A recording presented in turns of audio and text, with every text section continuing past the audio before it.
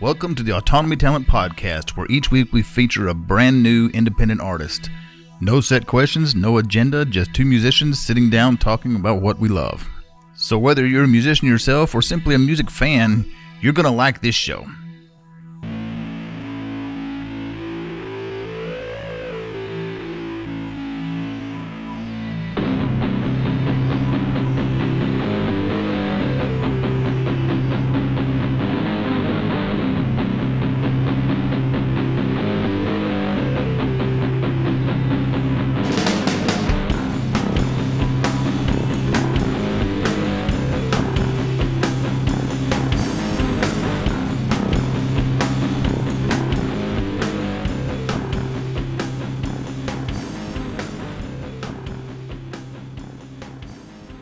Version of me. This is how I kind of explain it to people.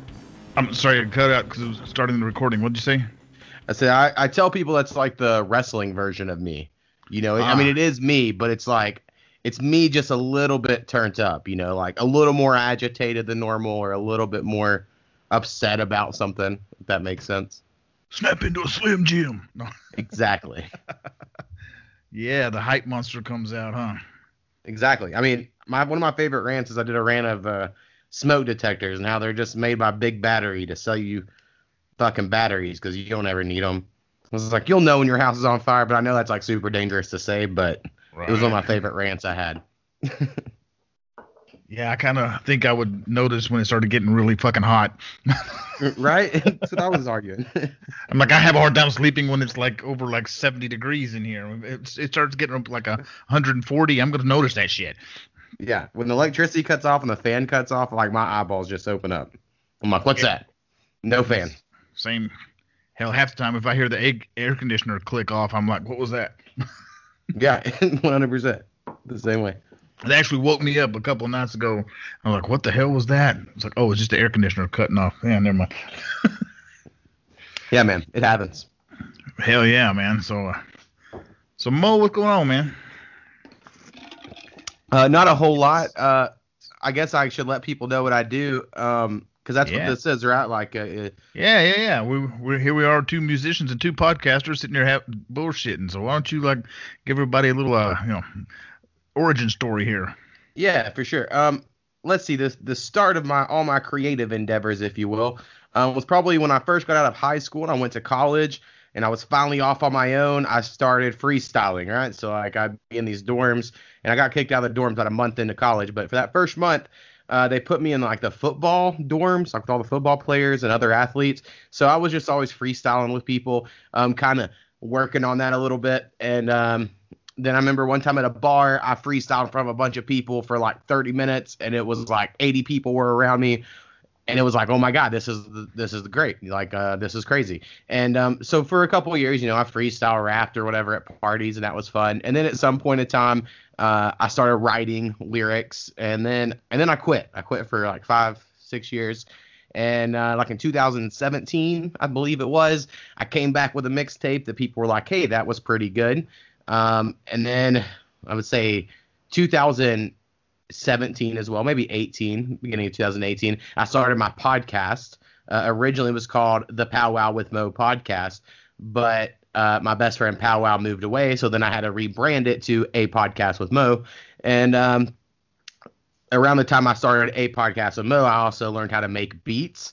So now basically my whole life is I make podcasts and I make beats, and then I rap on those beats, and it consumes my entire life. Well, that's awesome, man. The hell of a transition. Yeah. Sounds like you were grinding it out for a while back in the day. Yeah, I mean, I didn't really have any, I didn't get anything, like a lot of young people, I like to let them know, y'all are way further than me. The fact you have anything on streaming services, or you like write down your lyrics somewhere to upload, like I was just like, I've recorded like 400 or 500 freestyles that are nothing. They're horrible. They're shitty. They're on a bad microphone.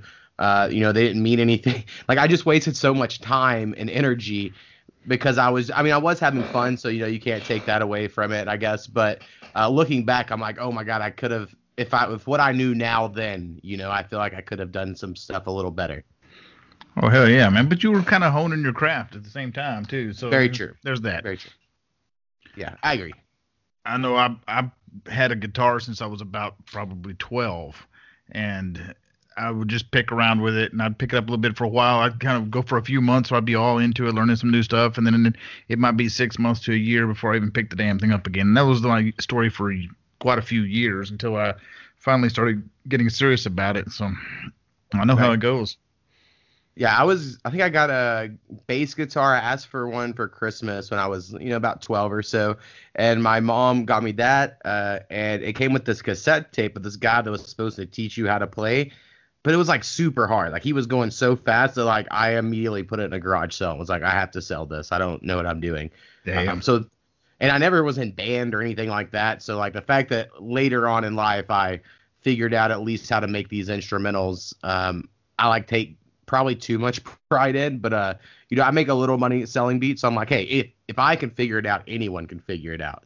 I took a week off work, and I watched about 70 hours of YouTube that week. I took off work, and then by the end of the week, I could, for the most part, make something.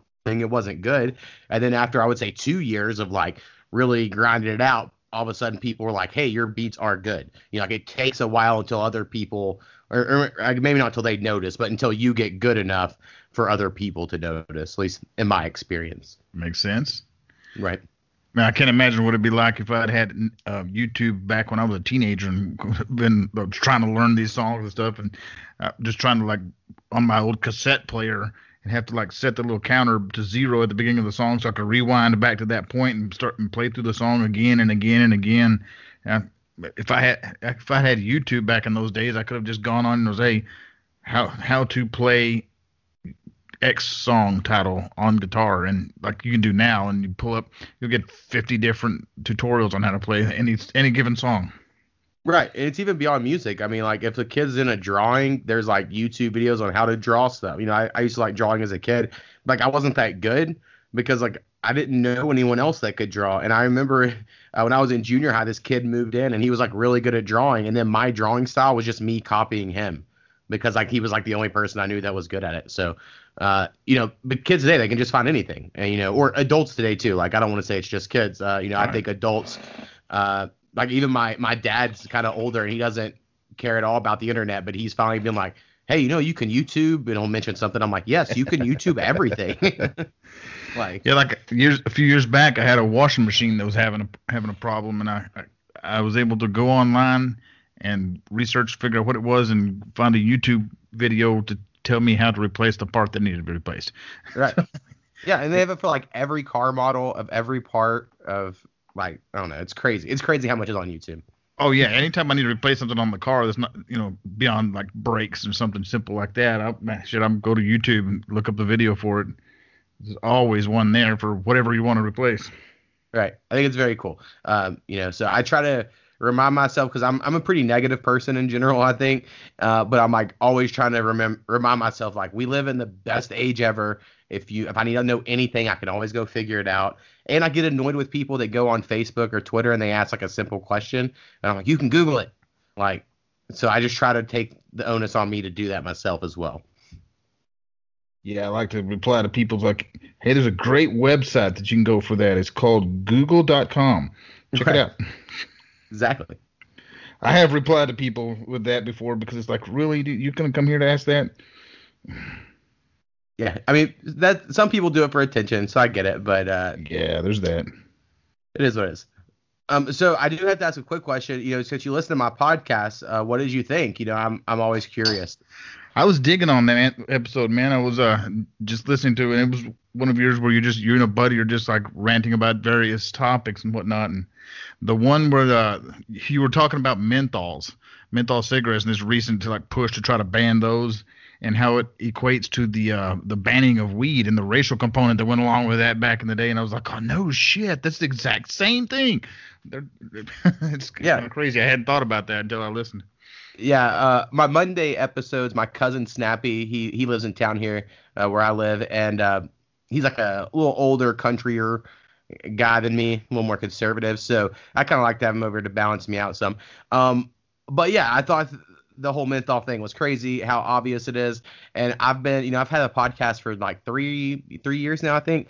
And something that I've stayed pretty consistent on is when I do talk politics, I really think both sides are the worst. Like I know people Same. get mad whenever you're like, you're equating that to that. And I'm like, at the end of the day, though, like, what's anyone doing? I don't know. Like, I kind of get behind this whole, like, the welfare state the left is creating being just as bad as the, like, post-apocalyptic, no one has money future, the right my one. I don't know. Like, they both all seem bad. I don't see any positive.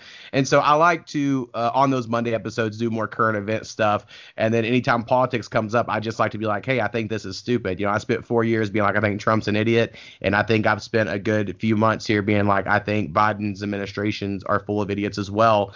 And that makes some people upset on both sides, but I just kind of go with my gut reaction. Yeah, this just came up on a recent episode I did.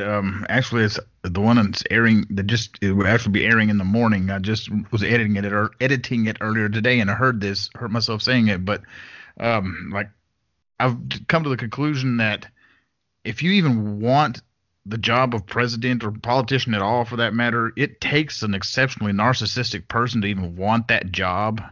So you're automatically someone that I really don't give a fuck about right there off the bat. Right. I haven't listened to a single speech by any U.S. president in like at least 15 years. I just don't have.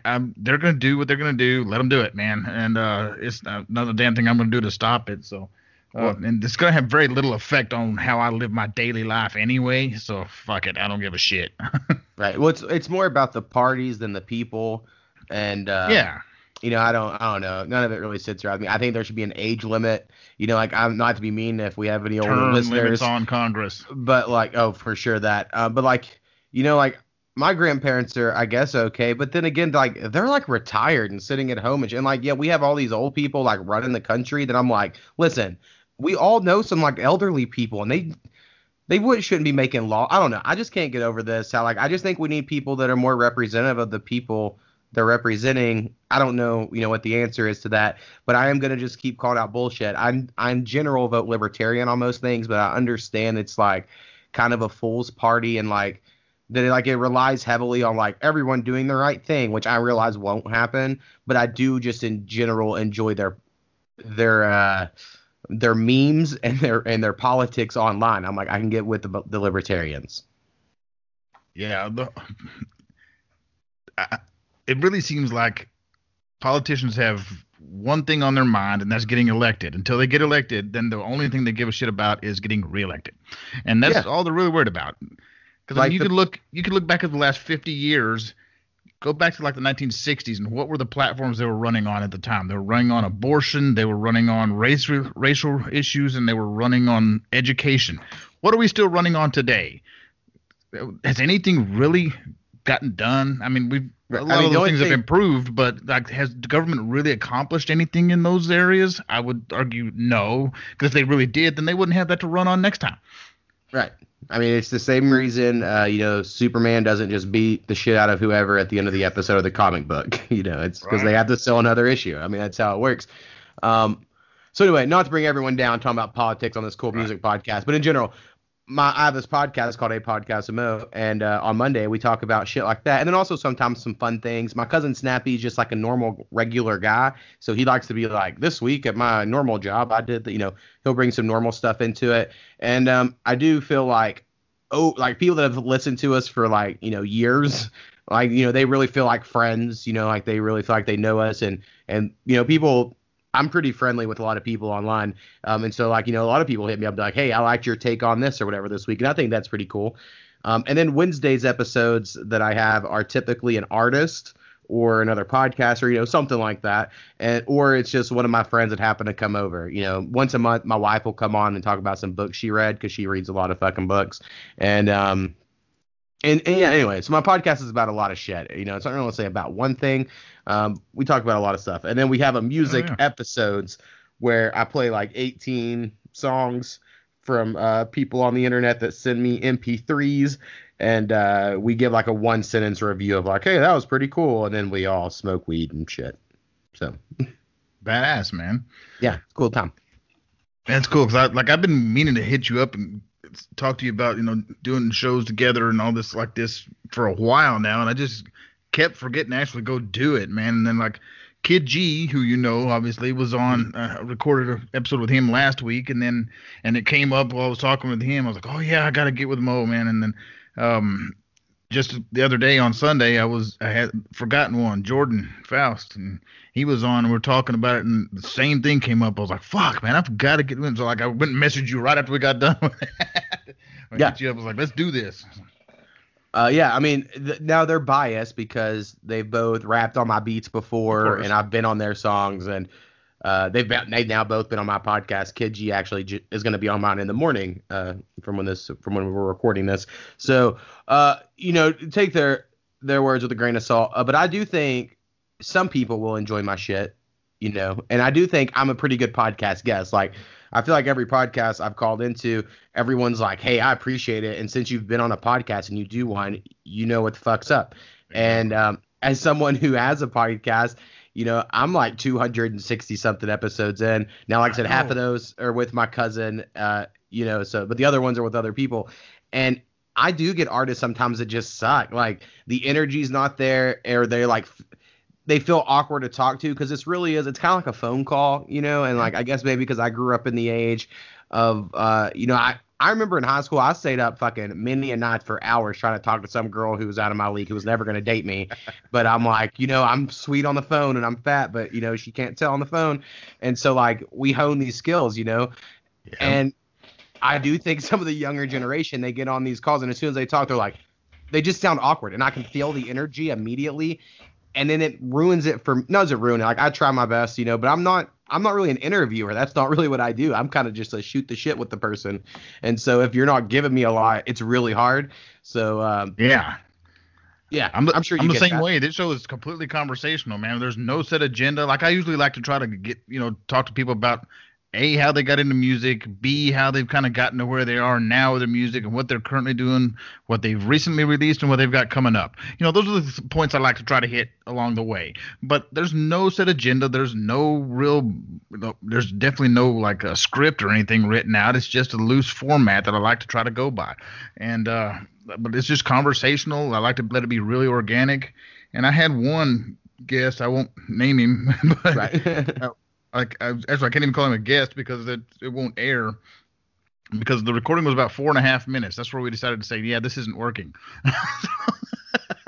It was that bad. And he was probably around my age, maybe even a little bit older. And he had just written a book, and he was like, he had some PR person that was like out shopping around trying to find podcasts for him to get on and everything. And they approached me, and I was like, oh, cool. So we got on there, and it was the same type of deal like we're talking about. He was apparently expecting a formal like interview type style thing going on, and I was just trying to shoot the shit with him, and he was kind of just sitting there staring at me. He had his camera on Skype here, and he was just like kind of sitting there and staring at the camera, and wasn't really giving me much of anything. And I was trying to make this work, and he was like, yeah, this really isn't working, is it? I was like, yeah, no, it's really not.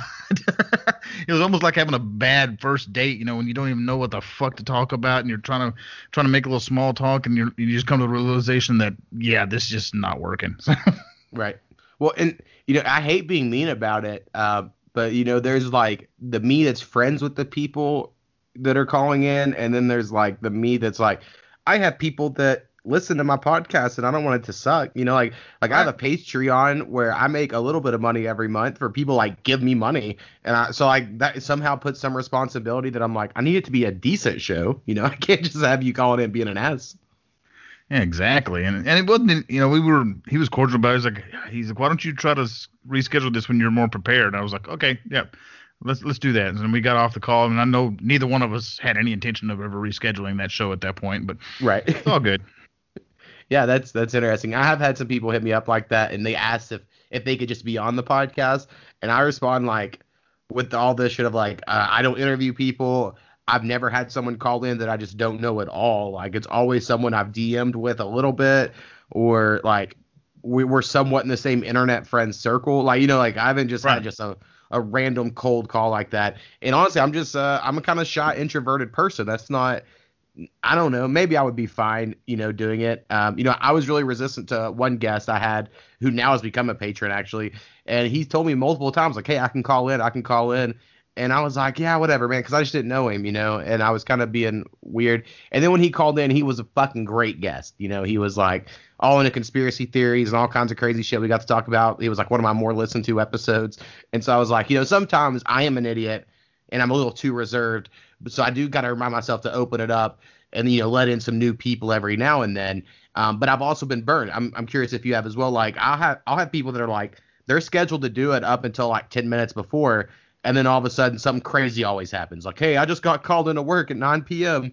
and you're like, okay, and then you never hear from them again. So that's some issue. So I get weird of who I schedule because I always think people are gonna flake out on me. Right. I've had several that have had to get rescheduled sometimes 2 or 3 times, but we always wound up getting around to do it. So I haven't had anyone completely flake yet. Oh wait, there was one. I'm trying to remember who the hell it was. It was like a year ago or more now, and there was one person that like I tried to reschedule with like 3 or 4 times. I finally said fuck it and gave up. Right. Well, anyway, it's just the life of a podcaster. I'll quit interviewing you, I guess, and eventually you can be on my podcast, of course, and I'll ask you all kinds of questions. Sounds good, man. That's like Kid G, actually. When he was on last week, we'd actually had to reschedule that one twice. It was the first time he was like, he had a family emergency and he had to like bounce. I'm like, yeah, dude, you gotta go handle that. That's way the fuck more important than this. Right. And it all worked out, man. A couple days later, he was on the show and we got it in the can and we're good to go. That actually happened with me and him as well. He had to reschedule one, so maybe it was the same issue. Could have been, man, but like I've had several that have had to be rescheduled. It's probably almost half of them, maybe a quarter probably, but it's not uncommon. Right. As I'm sure you well know. Oh yeah, and I just do too many. I do 2 to 3 a week. I've thought about cutting it back to 1 a week again. But I used to have it where like the first half was me and my cousin talking, and the second half was me and someone else. But then I was like, you know what? Fuck it, let's make it 2 episodes. I don't know. It worked out a lot better whenever I split it up, I think. Sounds like it just took you a while to hone in on what was going to work, huh? Right. And that's another thing. It does. It kind of takes you a while to figure it out. And, for anyone out there that wants to start a podcast or thinking about it, I'm always available to help, of course. But you got to know, like, once you start, the machine is going. You are going to be doing it constantly if you're going to do like really go for it, because you have to put it out on a consistent basis, whether that's once a month, once a week, whatever. You just got to be consistent about it. So like once you start, there is kind of quite a bit of pressure to be like, oh fuck. And then like I said, I've gone on for like 3 years now where I haven't really missed. And so I don't know, it's like a fun streak, but it's also really nerve wracking. Like I don't necessarily have someone for my next Wednesday episode, but I'm like, but I know I will. I just sent an email today to somebody. But it's like, we'll see. We'll see. Yeah, man, I know how it goes, dude. Like, consistency is key. And like, I started this show last January of 2020, and like, right at 2 months later, everything got locked down for COVID, which actually wound up being a pretty good thing for podcasting because everybody was available. Right. Yeah. But especially musicians that are normally out gigging and practicing and such, they have a lot more time on their hands at that point. So. Yeah, worked out. But then like July came around and I had some shit go on in my personal life, and I wound up taking a bit of a hiatus that was supposed to be a few weeks. It wound up turning into a few months. But I didn't come back until December. So like literally I'd been going for 6 months and then took like 5 months off, and that almost killed it. I was afraid it might not ever come back again after that. But before that hiatus, I've been up to like doing 2 episodes a week. I was doing these interview episodes. Pardon me, that beer.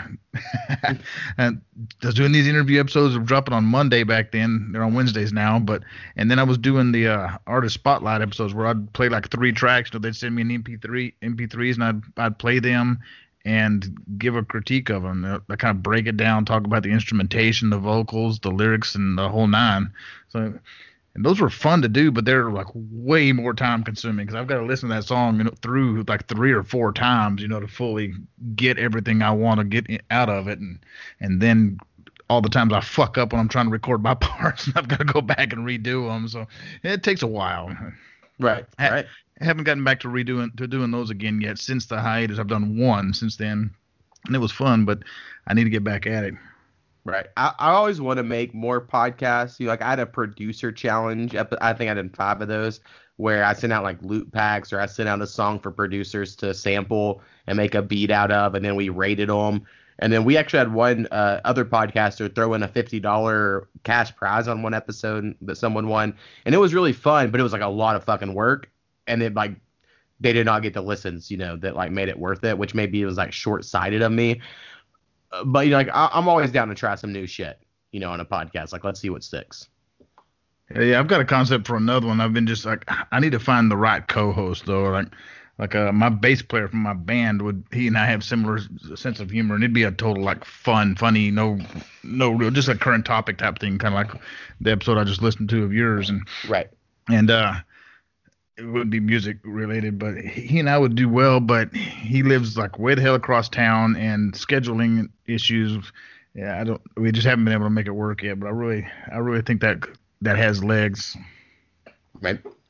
It could. I mean, I'm always wondering. I don't know how long my podcast will go. I've always said I'm going to cancel it at 500 if we don't blow up by then. And I'm like, well, what'll be next? And so that's what I'm like. Well, why really cancel it at 500 if I'm already thinking of like what would be the podcast after this one I currently do? So right. We'll see. Go ahead and start that next one and keep this one going, and then shout it out on this one. Get some attention over there, Maybe help get it started. Shit. Right, it's not a bad idea. I would like to make a collective someday. I've always thought, some sort of like collection of 5 or 6 people that like you could always rotate, like a 2-person thing that maybe it came out daily. Like, I don't know. I have some ideas where I'm like, because I listen to a lot of podcasts, I don't just make them. I listen to probably like 30, 40 hours of podcasts a week. And so I'm always like, what do I like in a podcast? And if I could do it, and then maybe it wouldn't be good, and that's another thing. Some people want to just make stuff because it's fun, and I get that. But another part of me is like, if it's not going to be good, do I want to keep making it? I have those struggles often. Yeah, I feel you. We all do, man. For sure. So how much music do you currently have? What's your current catalog look like? I think I'm at like 60 songs on like streaming services, something like that. I started making beats, 2018, I believe, was when I took the week off, the last week of June, 2018. And so I think that October of 2018, I put out a album called Too Pretentious that is only available on my SoundCloud and Bandcamp if anyone is interested. And that was my first self-produced album, and it was kind of about depression because I'm a depressing person sometimes. And but I was really proud of it because I made all the beats. Now, in hindsight, when I go back and listen to it, like shit's not in key, 808s aren't in scale, like all this stuff that I just didn't know at the time because I was still new to it. And but I still, have like some affinity for it. And then eventually I made this project called Internet Friends, which is, I guess, at the moment kind of my shit. That's what people on the internet know me for a little bit. Not that they really know me, but you know what I mean. And so this Internet Friends series, I make the beats, I send them out to artists. They choose a beat, they make a song to it, but they leave me a spot in it, and then I finish off the songs. Like I have a verse on it as well. And I've made 3 of those albums. So the newest one, Internet Friends 3, came out probably about a month and a half, depending on whenever this comes out. And it'll be about 3 weeks from now. Yeah, it's about a month and a half ago, I would say, from when this is going to come out. And it's been pretty well received, as far as whatever level I would be considered at in this rap stuff. I think the production's pretty good. I've just keep on going, man. I keep making friends online. I give them their splits. And try to have fun. A lot of people act like the music stuff's all business, and it is. But I think I have done a pretty good job of finding people that I work with that are friendly. I don't know. So Internet Friends is very fitting to the title of the projects. And then of course I put out some EPs as well, some smaller projects of solo stuff, and maybe some singles here and there when I just want to rap on stuff. And then also put out some beats on Spotify underneath the artist name A to the Mo Makes Beats, because why not? And I get no listeners on that, but I just put them up anyway for the hell of it. Perhaps it'll pull in a few listeners at some point in time. If not, Right. I mean, So be it. yeah. I mean, my beats I normally make, the way it works in my world is I make a beat and then it goes to a folder that says decision folder, and then at some point in time I go through the decision folder. So like, let's say it has like 10 beats in it, and then from there I decide if I want to keep that beat for myself, or if I want to put it in my store, or if I want to give it to a friend because like I might just hear it and I'm like, you know what, this sounds just like Bradster X, and I put it in a folder and email it out to him or something. Or sometimes I think like, hey, this has a certain feel of like this collection, and then that's when I'll put out like a beat tape on Spotify. But anyway, so I make these decisions on what I'm going to do with a beat, just kind of sporadically, a gut feeling, and then that decides what happens to them, if that makes sense. But I make lots of beats. Probably do that honestly more than anything else. Even more so than probably the rapping and the podcast. Wow.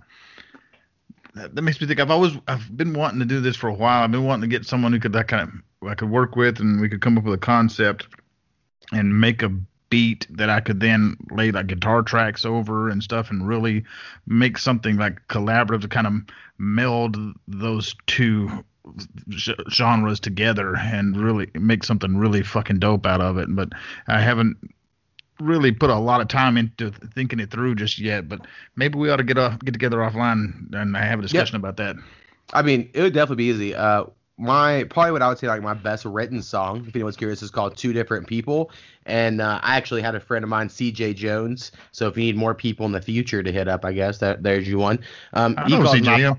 Yeah, he calls my podcast from time to time and all that. He actually did the guitar, and then sent me that guitar, and then I used it to make the beat in which I made the song Two Different People. So like he gets a percentage of that, every play or whatever, because he's played the guitar. So I actually do have some homies that send me some guitar loops, and it's my favorite shit because I can't play the guitar.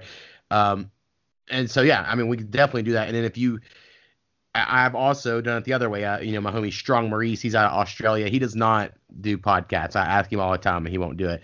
But I've used some of his loops to make a beat, and then after the fact, how he's heard it, he's taken off what I use as loops and then replayed over the beat with live guitars. Right. And it's like, oh shit, that's super good. So like, it is definitely possible. Definitely possible. I've done that once with an EDM producer guy out of Holland, actually, and he was looking for somebody to work with on a track, and he'd been on the show, and we talked about it, and we got together afterwards, and he wound up sending me a track, and I just could not get the feel for that one. They're like, all right, well, let's try this one. And he sent me a completely different one, and I got to vibing with it a little bit. It's like, all right, I can work with something like that. So it was more of a melodic piece, which is not what I normally play, but it worked out pretty cool. And it's like I wound up doing a featured spot on his album that came out last year. So it was cool. Hell yeah. Yeah. For me, I mean, producer collabs are very popular on Twitter. I wish I'd done more. Not a lot of people hit me up these days. Right. But I think once you send something off to someone, you kind of just have to be like, let them do whatever, like on the producer side. And I think it's a little different on vocals because you're normally expecting, something a little more specific there. But I just don't think you can hold on too much to like, oh, I want it to have, whatever structure, I want it to the sound, because I do kind of think once it's passed off, it's like, if you're like made the melody, for instance, and you pass it off to a producer to do the drums, you kind of just have to let it be. Some people, I think sometimes get hung up on little things like that. Like, so for me, if I'm collabing with someone, it's like, I'll make it as fucking crazy as you want. I'm all for it. Yeah, and that's what he did, man. He just sent me this track, like, do what you want to do on it, and it was a little more down tempo than what I, because I'm a rock and metal guy primarily is what I play, but I was able to put something together. It was in an odd key that I'm not used to playing in, and it was a slower melodic piece that I'm not really used to doing. So it was way the hell out of my normal comfort zone, but that's kind of why I wanted to do it, to kind of push myself as an artist, and I wound up having a ball doing it. So I recorded a track and sent it back. I just recorded a scratch one just with an open mic in the room in front of my amp. It wasn't really great, just as a kind of a sample as to what I had in mind, and sent it to him. He's like, yes, that's it, do it. So okay, so I sat down and worked it up and practiced it out and recorded it, and it worked out great. Right. Yeah. I think collabs are awesome. Like, it was my last album. is nothing but collabs. Like that's the Yeah, whole album. And yeah, so three of them now. right, and it is hard because people record on different microphones in different environments all over the Yeah. world. I'm not great at mixing. I've gotten better over the years, with my self-taught self. But I don't exactly know what I'm doing. Like when someone asks me questions or feedback, I can give them like small, like vague tips. But like as far as what I do, I don't fucking know. I just it's something I've done for years, and like I've been working on it on like my dolls of choice for whatever. So like I know I'm not, I don't talk down to anyone or preach to them about like sound quality, but I will be like, hey, I don't think that's mixed great or something. Like I don't necessarily know how to fix stuff, if that makes sense. Right. Yeah, I would be the same way. I've only got a real basic knowledge of that sort of thing. Right. Like I had a guy yesterday send a song in for my music podcast, and he was respectful whenever he hit me up on Twitter, and I told him how to submit a song, but it sounded like he was rapping in like a soup can or whatever, and I was like, I can't play this next to people who have like really good sounding music that they Yeah. send me, like it's like disrespectful to the other people to play something like this with that, and I don't know, maybe that's me being uh too big, but No, man, my because I thought. get it. Like I've had people like that wanted to be on the podcast or that were like trying to submit to the playlists I was curating last year and such like that. And some of it I was just like, yeah, I just have to write them back, say, I'm sorry, it's not going to be a fit right now. And I was just trying to be polite. And I didn't want Right. to tell them, dude, that's fucking garbage. Because there was some of them that was the fitting response. Only like a handful were that bad, but every once in a while you get one that's like, oh my god, there was this one person that responded the last time I put out an open call on Twitter for guests. I hadn't done that in a few months now, but hell, probably 4 or 5 months. But I decided to put out an open call. I'll do that every once in a while just to try to get some new blood in, And they always get flooded when you do that because everybody under the sun is not trying to get some exposure, and I get it. But like I'll have hundreds of responses on those tweets, and this one guy, he sent a link. He DM'd me a link to his Spotify page, and I couldn't tell if he's joking and this is like a parody thing or if he really is serious and thinks he's a good singer, because it's the most horrific singing I've ever heard in my life. And he seems like he's serious, and he's got several. He just released a new album because I've still followed the guy just because of the comedic factor. Right. And it's just amazing. And I heard saw he had a new release. I was like, oh, I've got to go hear that. I think it was just a new single actually. So like, oh, I've got to go listen to this. And Right. it was even worse than the ones I'd listened to before. It's like the guy that was on American Idol, the Asian guy who William had like Hung. William Hung, yes. This And dude makes William Hung sound like Sinatra. I mean that Or was such a crazy time in history. But I remember I went to this like nerd camp is what I call it. It was like this summer camp on this college or whatever. And there was this girl who was like that. Like she thought she could sing really well, and she would sing all the time. And then everyone just lied to her and told her she could. And so she really thought she could. And like in hindsight, I feel so bad that I participated in the like, yeah, you sound good, and she would just keep singing. Because I bet even now, I bet she sings for people and she doesn't understand why they don't think she's a good singer. yeah, it's like some of those people that like they're absolutely horrible. They go on like American Idol or something like that, and they're like, and they just tell them absolutely not. You was that? No, Or were you serious with this? no, they And tell then them they get all yes like pissed off. 7 times, and then when they get Yeah, to the end, then they're like, no, no, you're fucking horrible. So American Idol kind of sets them up. yeah, they do. But I mean, some of them they leave out there like just pissed and like they don't know what they're missing. It's like, Yeah, yeah, they do. yeah, it's good stuff. Yeah, man, it's hilarious. I'm gonna send you the guy I was talking about. Oh yeah, for I sure. wanted to call him out because I think he's really like probably doing this just like to be an internet troll, but then I kind of halfway don't because I don't know if he's serious, and really thinks he's putting out quality music. So I'm a little hesitant to actually call him out publicly, but I'll send it to you. Right, for It's sure. absolutely hilarious. We had on like my music spinoff, rather episode 3 or episode 6 or somewhere around there. I don't really remember. I think we're like on 51 at the moment, so it's been a while. But towards the beginning, this guy worked in this factory with my cousin, the one who's on the Monday episode you listened to, and this guy wanted to send in music to the podcast, and so since he knew my cousin, I went ahead and accepted it, and it was a little lower quality, it wasn't very good, and we play it, his name was Mr. Play a Click. I'll say his name because I've been talking shit ever since that episode. And so we play Mr. Play a Click, and it's kind of whack as shit, but it also has like some throwback nostalgia to it that we're like, all of us at the table were laughing the whole time, like there was some fun to it, but it just wasn't that good. And anyway, we go on about our stuff, but then, and for whatever reason, I got Wade probably overreacted to this, but he bought like 3,000 fake plays for that episode on SoundCloud because that's what I host on.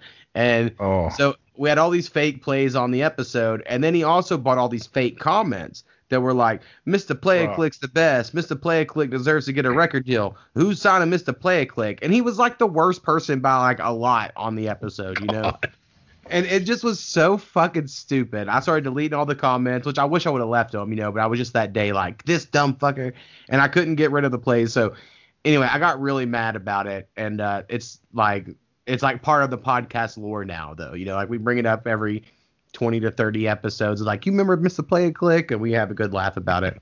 So, man, I've been hearing about people doing that. Like musicians will go and buy fake plays, fake streams on Spotify for their people they see as competition. And I just don't get that, man.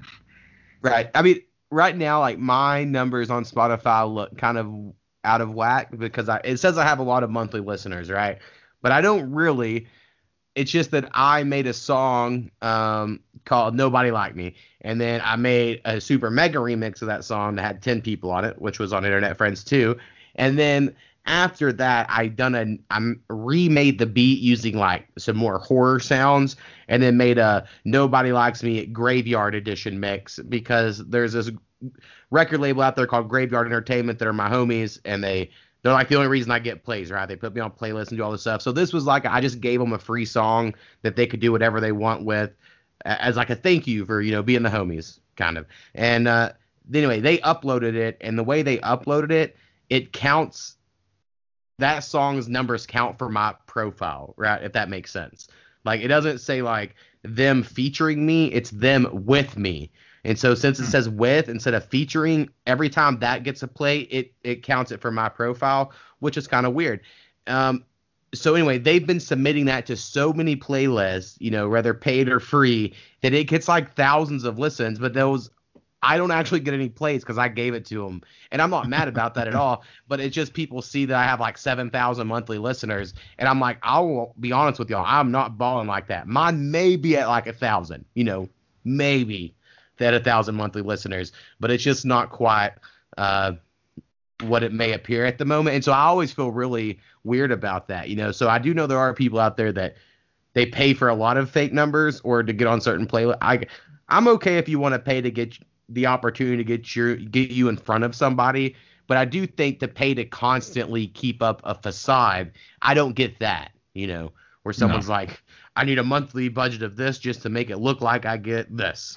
I don't understand that. But even worse is the people that are buying fake streams for other people to try to get them discounted by the algorithm, Right. Yeah. That's some fucked up shit right there. Or just, you can almost just report anyone on these apps and they'll just go ahead and say you're wrong first, and then you have to say like, no, you did it wrong, and then they'll look into it. Like you see that shit all the time. Yeah, totally guilty until proven innocent, right? Exactly. That's how it works. That's how it is everywhere. YouTube, Facebook, it doesn't matter. If you get reported, they're just gonna slap your ass, and you can try to appeal it if you can find somebody to appeal to. Right. Like I got a stupid copyright strike on a video on Facebook. On YouTube here a while back for an original piece that I did, and I was just playing it on guitar and recorded myself and posted it on YouTube. And it was a basic 1-4-5 progression. It's like a basic 1-4-5 blues progression, 12 old school 12-bar blues. I was just trying out this guitar after I got done doing a project on it, and it was my first test on it. So, and I posted that on YouTube. And one of the larger music distributors that's out there today, I'm not going to say their name because I don't need legal action taken, but they, come to find out, have started this predatory practice where they will go find obscure songs out there that they can buy the rights to very inexpensively, that are like, 10, 20 years old songs. This particular one was from some song from some kids TV show from like 2002, and they tried to say that my song was a copy of that one, and filed a copyright strike against me. Yeah, I've had the same thing with a beat of mine. The melody was just random fucking noises. I just started selecting noises on my computer. Like, it was nothing. It was like gibberish, like the melody, right? Like, it was a little experimental, and it came back that I stole, that it was a copyright of some Japanese pop song that I listened to, and I was like, I don't understand how they got this. And, like, they didn't sound anything alike, like, even a little bit. Come on, we know J-pop is one of your guilty pleasures. I wish I was into all of it. I tell you what, there's one J-pop group that I've kind of gotten into a little bit, and that's have you ever heard of Baby Metal? No idea. They're three. I think one of them left the band a couple years ago. I don't know if they've replaced or not. It doesn't matter. But like, they're three teenage Japanese girls singing mostly in Japanese with a few English words, mixed in here and there for effect. But they have like a full metal band backing them. They're playing but they're singing these real poppy J-pop lyrics over this intense metal track that's going on, and their stage shows are insane, and it's just really funny. The juxtaposition of that just cracked me up when I first saw it, and I was like, I really kind of dig this. It's not great by any means, but it's just fun and entertaining, Right. I mean, yeah, Japan and Korea, they go crazy on their music scenes. They really days. do. We have lost that in America, whatever that excitement is. There's definitely, or at least we've lost it in a lot of it in American music. And we don't have the big rock stars that are like filled with excess like we had back in the day. We don't have any. I don't know if there's any like Motley Crue out there these days that's just going berserk all the damn time. That may be a good thing in some ways, but in some ways we're missing out on that. Well, I mean, I think it's still happening. They just have to kind of do it probably more behind the scenes a little bit more because of the cancel culture that exists around. Oh, there's that. Yeah. And I mean, rappers are kind of like the modern day rock stars in a way. That's because hip hop is the dominant genre or whatever. But like DaBaby, for instance, there'll be articles about him every couple months about how he punched some guy at a restaurant or something. So there's little things like that. But yeah, it's not like, and again, I didn't live through it. This is just me after the fact, where it seemed like the world was just rock bands on tour, trashing hotels all the time. And that was just the way it was. Yeah. And like, I don't know why more people aren't like leaning into that. Like you said, DaBaby getting called out for shit like that, his behavior, like even like pop stars like Bieber's been called out in the media for some of his behavior. I'm tripping over my tongue. But you go back to like comedians like Louis C.K. when he got Me Too'd back in the day, a few years back, and like, I really think some of these guys, especially like in Louis' case, if he'd have just come out and said, yeah, I asked these girls if I could jerk off in front of them, and they said yes, so I picked it up, whipped it out, and did my business. They could have said no and walked out the fucking door. No, they could have walked out the door. I don't give a shit. Right. I mean, I agree with you. I think it is a problematic stance that we have, but Louis did say all of that at the time, but it was met with people saying that, well, even though he asked and they said yes, because he was famous, they felt like they had to say yes. Like, like there is more. I remember them saying that, and I'd be like, so he was so like if your kink was that you wanted someone to watch you jack off, you have to find someone of equal fame. I remember thinking, like, I don't understand the rules here. But yeah, he's come back since then. Oh yeah, he has. I know. I'm glad to see it. But I really think if he'd have leaned into the skid more in that deal, he might have fared better. Right. in the interim. He seems to be doing okay again now, but like nobody will still air his specials. But he filmed one and put it on his own website and is doing fairly well with it there. So, fuck everybody else. But I missed the like a show, lot of these though. people, The like show was good. like if you would be in a shit bag, like when Justin Bieber pissed in a fucking mop bucket in the back of a restaurant, and if he'd have just like owned that shit, it's like, yeah, I fucking did. I had to piss. I was drunk. What the hell? Fuck you. And I think people would have had more respect for him at that point. Yeah, it's hard. It's hard to know because no one does it. No one Yeah. takes the real route to know if people. Well, like would be Motley Crue did respected. that kind of shit. They were just like being complete asshats all the fucking time, and people would like say something about it, and they're like, "Yeah, fuck you. We're Yeah, rock stars. Go kiss my ass." But like adults didn't like. I mean, like people our age, I don't Yeah, think true. were like, "That's cool, Motley Crue." So maybe Yeah, the people kids like my sit there parents' age back then were like, "Oh my god, what the hell is wrong with these people?" Like my parents actually saw Motley Crue one time. Like my mom and dad were in Vegas with my grandparents, my dad's folks and some other friends. There was like several of them all made a weekend trip to Vegas, and my mom was like at a craps table or roulette table or something like that, and I think it was Tommy Lee actually. It was either Tommy Lee or Nikki Sixx. One of them was standing right next to her, like playing at the table. And like had his entourage with him and shit, and they didn't know who the fuck these guys were. They learned later on who the hell they were, but they were playing there, that night, and they were just fucking off in the casino, getting drunk, and no telling what all. But right. and yeah, they didn't even know who they were, and they were like, oh my god, these they look like they needed a bath. That was my parents' impression of them. Right. And of course, they were younger then than I am now, but hey. Right. I mean, yeah, but it's different. I don't know. Like, and I'm 33, but I have no kids, so it's like a different sort of 33, and I just still feel so young. Like, yes, when I'm around young people, I feel old. Don't get me wrong. I'll be like, oh fuck, I am old. But like when it's just me by myself, I'm like, I don't know, I'm like the same person. I'm cool, or whatever. But then when I'm around old people, I feel really young. When I'm around young people, I feel really old. Maybe that's how it's supposed to be. But my mom, when she was my age, she had a 13-year-old. No, she had a 15-year-old, and I think about that way too often where I'm like, oh shit, I could have a 15-year-old. I'm a kid myself. Yeah. But my mom was 18 when I was born, and my dad had just right. turned 19. So yeah, exactly. I was the same with my mom being 18, and she loves it now. She loves telling people how old her son is because she doesn't look like she should have a 33-year-old son, and right. She's very happy about that. I can imagine. That means I'm about your mom's age then. Yeah, there you go. Because like my mom was 18 when I was born, but my dad was 19, like I said, and I was 36 before my daughter was born, and now she's 13 now. So. Yeah, close there. So I'm turning 50 later this year. For those who can't do simple math.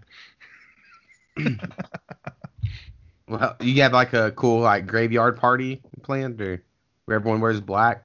And I'm not sure. I was thinking about like going down because my dad had a party at his house. He lives down in East Texas, a couple hours east of here, and they have like a fire pit dug beside their house and stuff. And he had a big shindig out there for his 50th, and I was kind of wanting to go there and kind of recreate that for my 50th because I remember being there for his.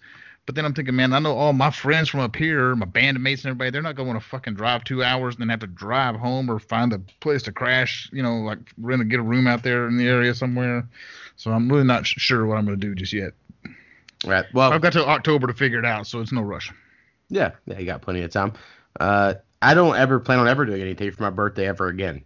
That's where I've been at for however many years now. That was me since I turned 30, but this one I want to do something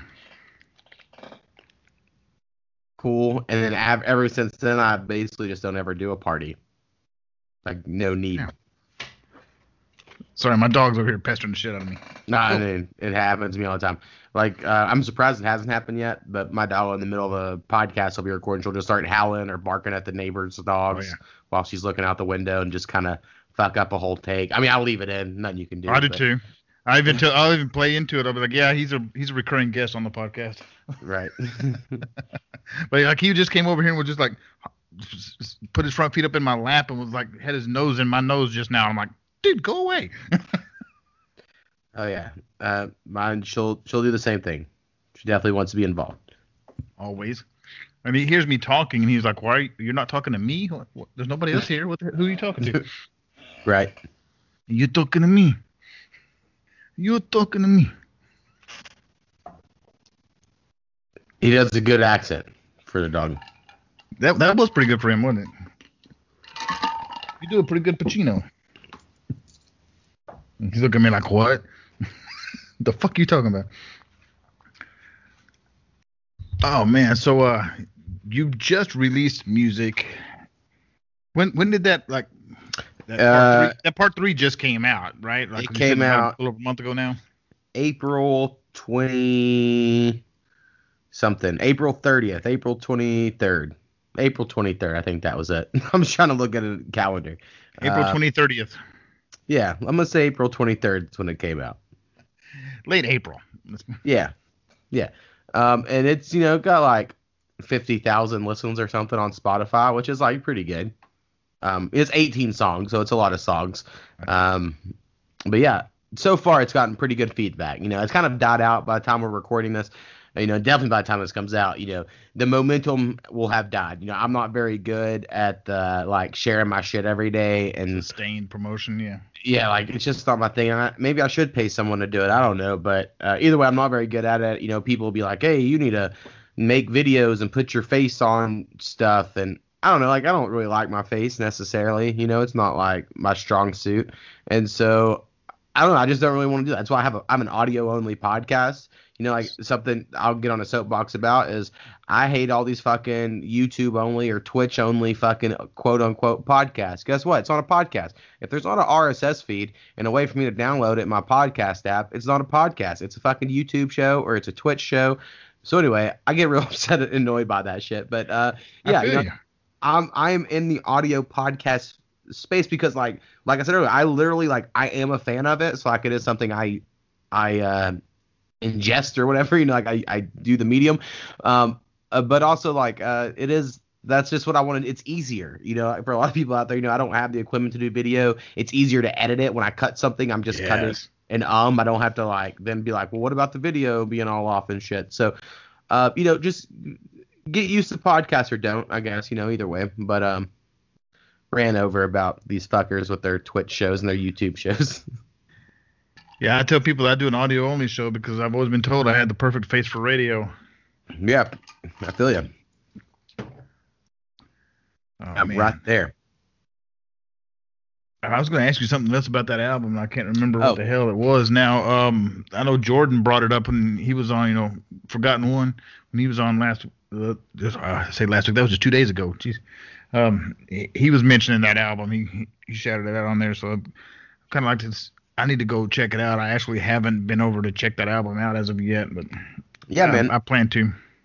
Definitely, yeah. It's got a lot of variety. The first song on it is the first beat I ever made ripping a vinyl. You have a record player and I ripped the vinyl or whatever, and so that's cool. It has that old hip hop feel. And then we have some that are very poppy. I mean, I don't normally do auto-tune stuff, but I even have a couple songs where I'm trying to sing and I had some auto-tune shit. And then, that are some that are, definitely not. I sometimes make straight hip hop, but it is very much fused. I do a lot of it's hip hop fused with folksy noises or hip hop fused with alt rock. I don't know. I don't know if I do too much straight hip hop these days. I would like to, but when I'm making the beats, they come out the way they come out. And, but yeah, it's a lot of also really good other artists. You mentioned Forgotten One. His song "Relax" is very, very fun. So there's a lot of fun songs, and I have a hard time making fun music solo. So I do think making collabs leads to making more fun music for me. So yeah, I mean, I would recommend it if you have it. It's 48, 49 minutes, something like that. Oh yeah, worth a listen.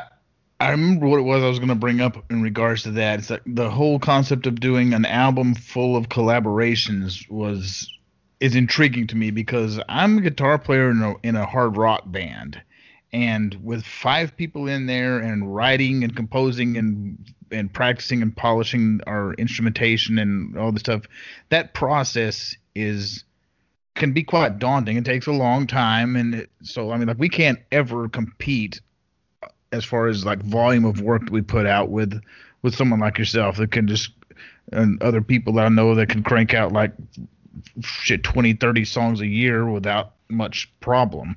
Like we're doing good if we could put out 10 songs a year, and that would be a really, really fast pace, because it usually, like, one song we get ready just the point where we can play it live, not even polished down to the point where we get in the studio and record it, but just so where we'd be comfortable playing it in our live show.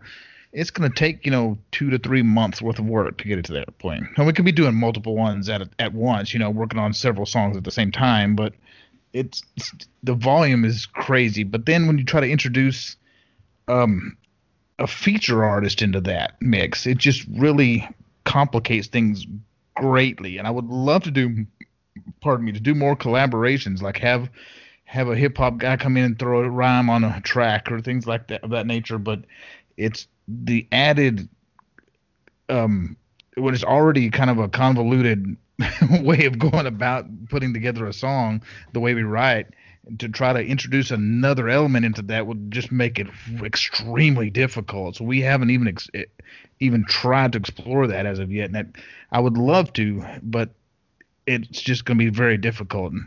Right. Well, one of my I have a good friend who he actually is one of the one that inspired me to start making beats. Is he's a lead singer in a band here in Oklahoma, and they were at the time, going around to the state gigging and getting paid a little bit of money to perform and stuff like that.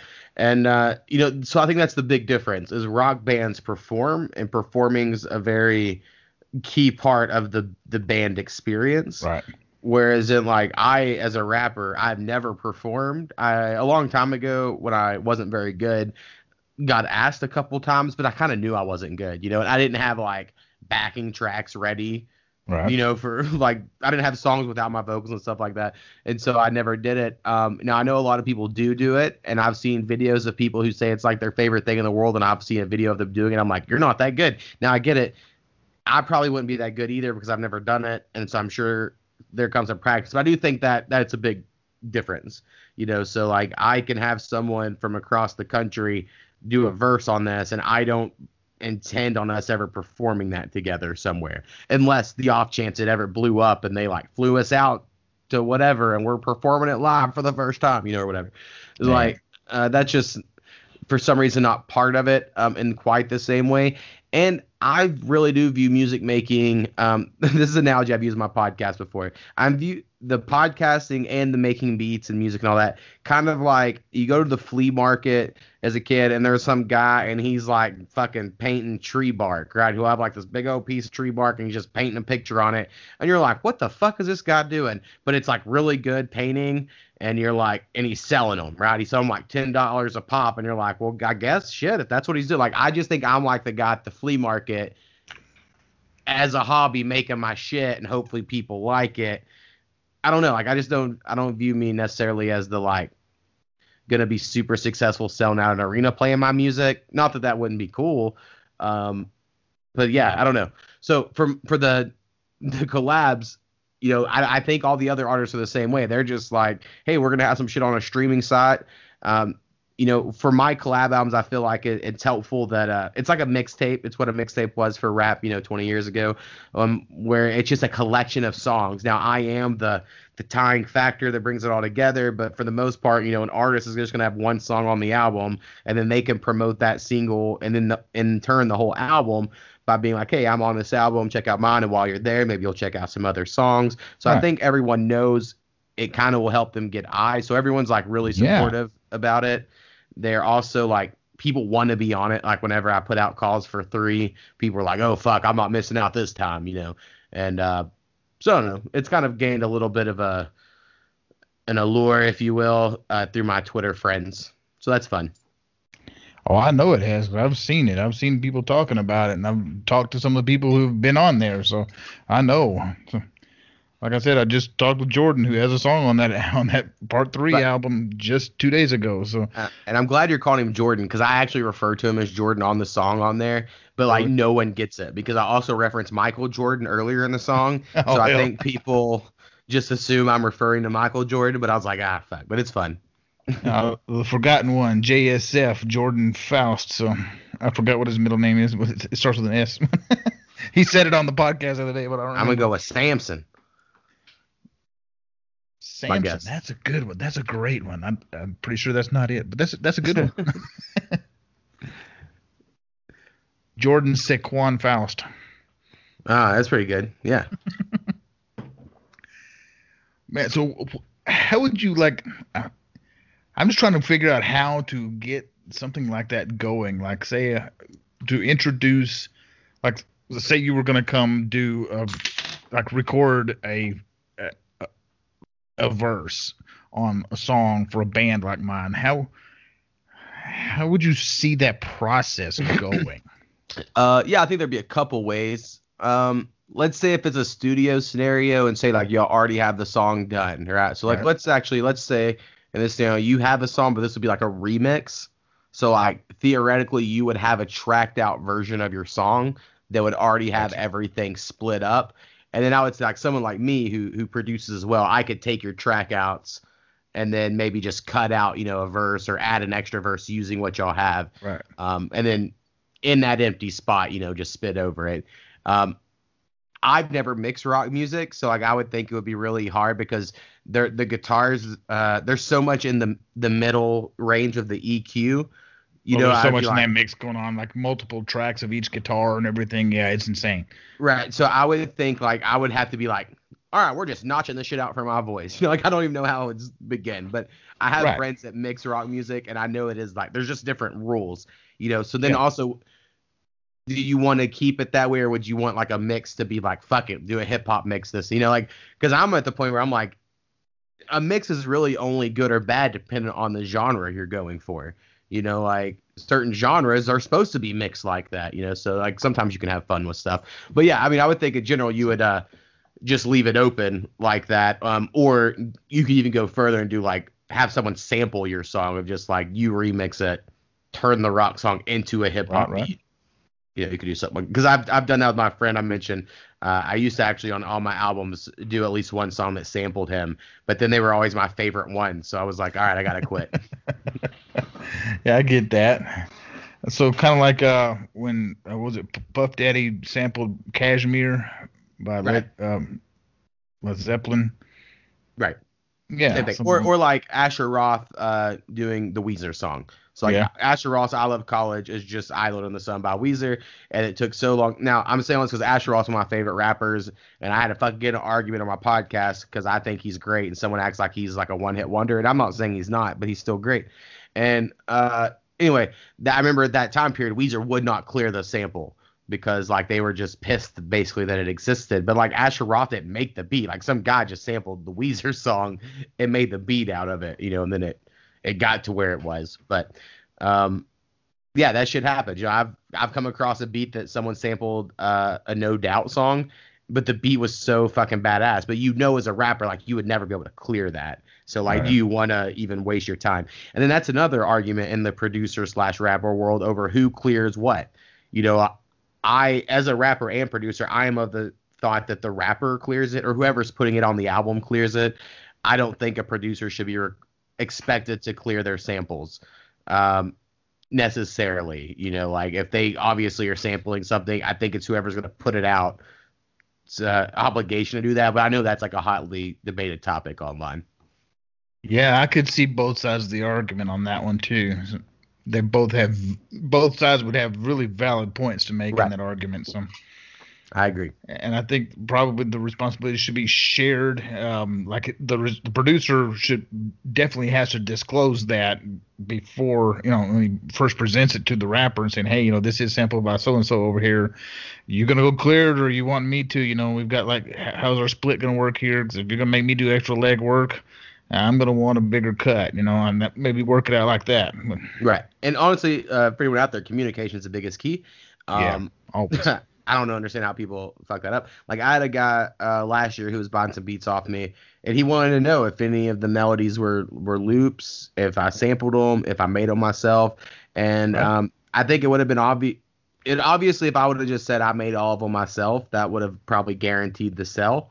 But I was honest. I was like, two of these I did make myself. One of them is from a royalty-free pack, so you should be safe there. And then another one, yeah, I sampled this one thing, but I don't really think he was going to be able to tell. And I kind of, explained it all. And it all worked out. He bought all of them, or whatever. So it all worked out fine. But like that was definitely a moment of like, oh, I don't want to lose the sale by saying the wrong thing. And so I try not to be a salesman because I'm not, like that's not really part of my personality. But now that I am selling beats online, I find myself in many negotiations or really just rappers asking questions, Right. like I've had someone hit me up and be like, hey, can you remake someone else's beat? And now I won't do that off of like a moral standard or whatever. But a lot of producers do. A lot of producers are not above that. They'll go remake anybody's beat if you pay them money. So I've had rappers ask me to do that, and I just told the guy that asked me that, I said, that guy's selling that lease for $40. Just go buy it off him.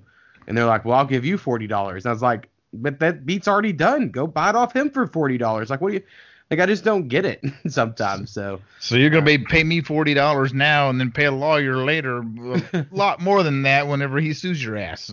right. Good plan. I've talked people out of sales, for me on my beat store, which is aidofthemo.beatstars.com out there for anyone wanting to buy beats. There's a $25 lease, which gets you up to like 10,000 plays, one music video, and like, I don't know, some other stipulations in there, right? And then there's a $50 lease, which gets you up to like 50,000 plays or something. And then there's like, you can get an exclusive. Actually, that $50 might be unlimited number of plays, but then there's an exclusive one, right? But like someone will hit me up and they'll be like, I want the exclusive, and I think I right now have my exclusives for like $300 a piece because I was trying to sell them, and so I dropped them down to that. And I'll be like, but they can't afford the $300, so someone will hit me up and I'll be like, well, hey man, just get one of the leases, like I looked at your Spotify numbers, you're not going to get over 10,000 plays, like just get the $25 one. But like they really want the exclusive, and I don't get it, like why that is, and so like anyway, I end up talking to a lot of rappers about these sort of things, and I'm like talking them out of spending more money because I'm like, well, it doesn't really fit your needs, and it's a weird fucking world I'm in. That's what I was trying to get at. That's interesting because I'm kind of like on the outskirts. I see that a lot. Like I've talked to a lot of people on here, and I've gotten to know people that buy beats or make beats, and some that do all of it themselves. Like do you know B-Funk? Yeah, he's sent music into my podcast before. Yeah. He like makes all of his own beats and does all his own rapping and everything also. So and it runs the gamut. Everybody's different. They all do their own thing. Like several people that are like Pally Ray, I know, does all of his own stuff. But then like Karma, she buys beats or works with producers that make beats for her, and they split it, do their split or whatever they're going to do with it, however they have it worked out, because she works with several different ones, and They all have their own, terms each time. So, but that's a whole very interesting scene that I'm just kind of on the outskirts of watching it all take place. I don't have the insider track like you do. Right. Yeah. I enjoy hearing this. It is really interesting. Like for me, I think of, I mentioned earlier, I have like the whole decision folder for my beats. Like once I make the decision, my beat's going to go to my beat store. I do, for whatever reason in my mind, think now this beat is now worth money. Now, regardless if I have other beats that I'm not selling that I might think are better, for whatever reason, I've just decided I'm selling that beat. And so, once it goes up to my store, if I've sold beats to strangers I've never talked to. Like I've been asleep and a beat sold, and I'm like, hell the fuck, that's awesome. Like that's the coolest feeling in the world. And now I don't sell them consistently. I wish I did. I wish I had it all figured out, and I feel like I'm working towards it. But yeah, you get on that, and like, so you mentioned Karma. I actually sent Karma a beat about a month ago because I made a beat that I was just like, fuck, this just sounds like a Karma beat, like it just does. And so I sent it to her, and I told her in the email, like, hey, just give me 25% on DistroKid. And DistroKid, if people don't know, is a distributor of how a lot of people upload their music these days to these streaming services. And and I'm fine with that. I didn't ask her for any other money. Now, maybe that was a stupid, some producers would say that's dumb. You should always try to get more money or get 50% or whatever. But, I'm friends with Karma. We've worked together before. And, some other people you've had on, like Kid G, I've sent him some beats before. And I'm like, hey, just give me 25% and we're straight. And I really am trying to just build a collection that on my DistroKid, because right now I'm up to like 34 collabs or something, where like I'll just be making money off other people's songs because, those are my beats.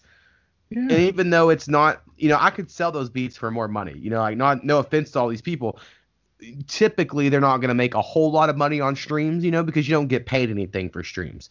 But like it is like I'm trying to build a friendship and a relationship with people. And also, like, I don't know if you've seen him online, Thedicos. He may have called into your podcast, but like he's bought beats off me. And so then I turned around and sent him some free beats as like a, hey, thanks for buying beats off me. Like, I try to be cool like that. But yeah, it is a weird world. There is like I've never paid anyone for a verse. So like I understand when people don't want to buy beats. I don't really buy beats either because I make my own. So like I get it, but I do think some people expect a lot for free when I am of the impression like if you don't want to buy beats, then you should learn how to make them. Or try your best, like, because you can't be just out there begging for free shit all the time. And that's something everyone thinks they're good enough to get free stuff. And, that's another debate out there. Like they'll be like, well, listen how good I am at rapping. You want me on your beat. And sometimes that would be true. Maybe they are that good that I would want them on my song. I'm not going to sit there and be like, here's all this free shit you get to have for nothing. But I don't know. And you see even the producer community, like producers charge other producers to collab with them. And I am of the impression that's some crazy shit. I would never pay anybody money to collab with me. But I see the debate every day of people like, if you don't, you only think that because you don't take it seriously. If you took it seriously, then you would pay people for their time. And I'm like, but it's my time too. Like, so I get all sides because I am a rapper and producer and I've, been on both sides buying, selling and all that. So there is no right answer. Everyone's answer is, going to be dependent on themselves. And it's going to vary case by case. You look at every single like major label artist that's out there right now. Let's go that route with it. The big major label artists who are being like featured on another major label, production. They're going to get paid for their time to be on that, and they're going to get a cut, the royalty on it. But every single one of those is negotiated. Like if you're the brand new guy, like when I think I guess about 4, 5, 6 years ago when like 2 Chainz was first coming up and he was like getting featured everywhere. It's like, what the hell? This dude's just never heard of him on any of his own work, but he's featured every fucking where. So right. Well, it's because he was Titty Boy, but right. Yeah, like for instance, I think paying someone for a verse, that has to come with they're going to be bringing an audience to the table. Like I think that's what you're paying for. You're not paying for their actual verse. So like on the very small levels, I will say like Karma we mentioned earlier, when I do a song with Karma, it legitimately gets more listens than if I do a song with other people because she actually has, a little fan base that are that will listen to her songs. And I have a couple of friends like that, but I have some others that it's not much of a difference, like it just doesn't move the needle. And that's nothing against them. They're not charging me money, and neither is Karma. But just like she could, right? Theoretically, because at least she's moving the needle a little bit. But most artists aren't moving the needle enough for the amount of money they're wanting to charge. Now, like Drake, you could pay Drake any amount he asks because that's like basically the way you blow up in hip hop. But like for a lot of artists, you're paying the fee to get in front of his audience. Exactly. Like it's just that's exactly what the fee is for. So some people charging I see on Twitter and they'll be like, listen, if you don't charge for a verse, then no one's going to take you seriously. And I'm like, I just don't. I would feel like I'm ripping someone off. Whereas then when I'm selling beats, I really feel like I am selling them that instrumental. Like it's not my name on the instrumental or me bringing you an audience with the beat. Whereas in me as like a vocalist or rapper, I feel like that's kind of part of it. So that's how in my head I separate the two. That makes sense because, like, I mean, look at anybody out there, and like the producer is typically not the name that people associate with the song when they hear it. Right, unless you're like Timberland or Pharrell. Right, like there's a couple of super producers, but yeah, not many. There's what's his nuts? Oh shit! I just had his name and it escapes me. You mentioned Pharrell, but the other dude that was on fucking The Voice for years, CeeLo Green. Yeah. Oh yeah, CeeLo. CeeLo's good. Rick Rubin's probably like my producer hero these days. White guy in it early. I really like Rick Rubin. And like if you're a producer that's known to be associated with an artist, like I can't even remember, I don't even know his name. I've heard it, but I don't remember it. Like Billie Eilish's brother, who's her producer. Right. Okay, yeah. So he does have a draw of his own too there, I would think. But I mean, I haven't listened to a whole lot of Billie Eilish, but after I haven't either, but a little bit here and there. Yeah, she won some awards, I went and listened to it. And the thing that stuck out the most was the production. I was like, whoever mixed and produced this is really good. And then when I learned it was some awards, you mean after she broke Michael Jackson's record for Grammys? Is that what happened? And I was like, what the hell? And so, yeah, I mean, I went into it being like, oh, man, this is really well mixed and really well produced. So, I mean, I think he's probably just as, I don't want to say equally, but yeah, probably equally as responsible for that whole sound, if not more. Definitely. Yeah.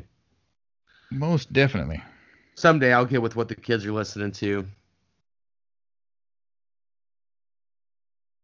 I'm like I said, I mentioned earlier, I have a 13-year-old, so she came up listening to my stuff. So she's been into like metal. Like one of her favorite bands of all time is mine, Metallica, because she was brought up on that. But she's recently gotten into some of the like dark pop movement, and like of course Billie Eilish.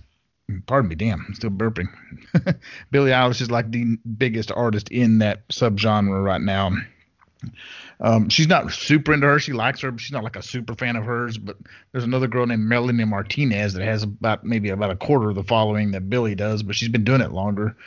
She's kind of like one of the pioneers of that whole dark pop movement. Actually, she started on The Voice back in like 2016, I think it was. But I listened to this little blue-haired kid named Lil Spirit, which might be dark pop, but that's probably like the only thing I listen to that's close to that.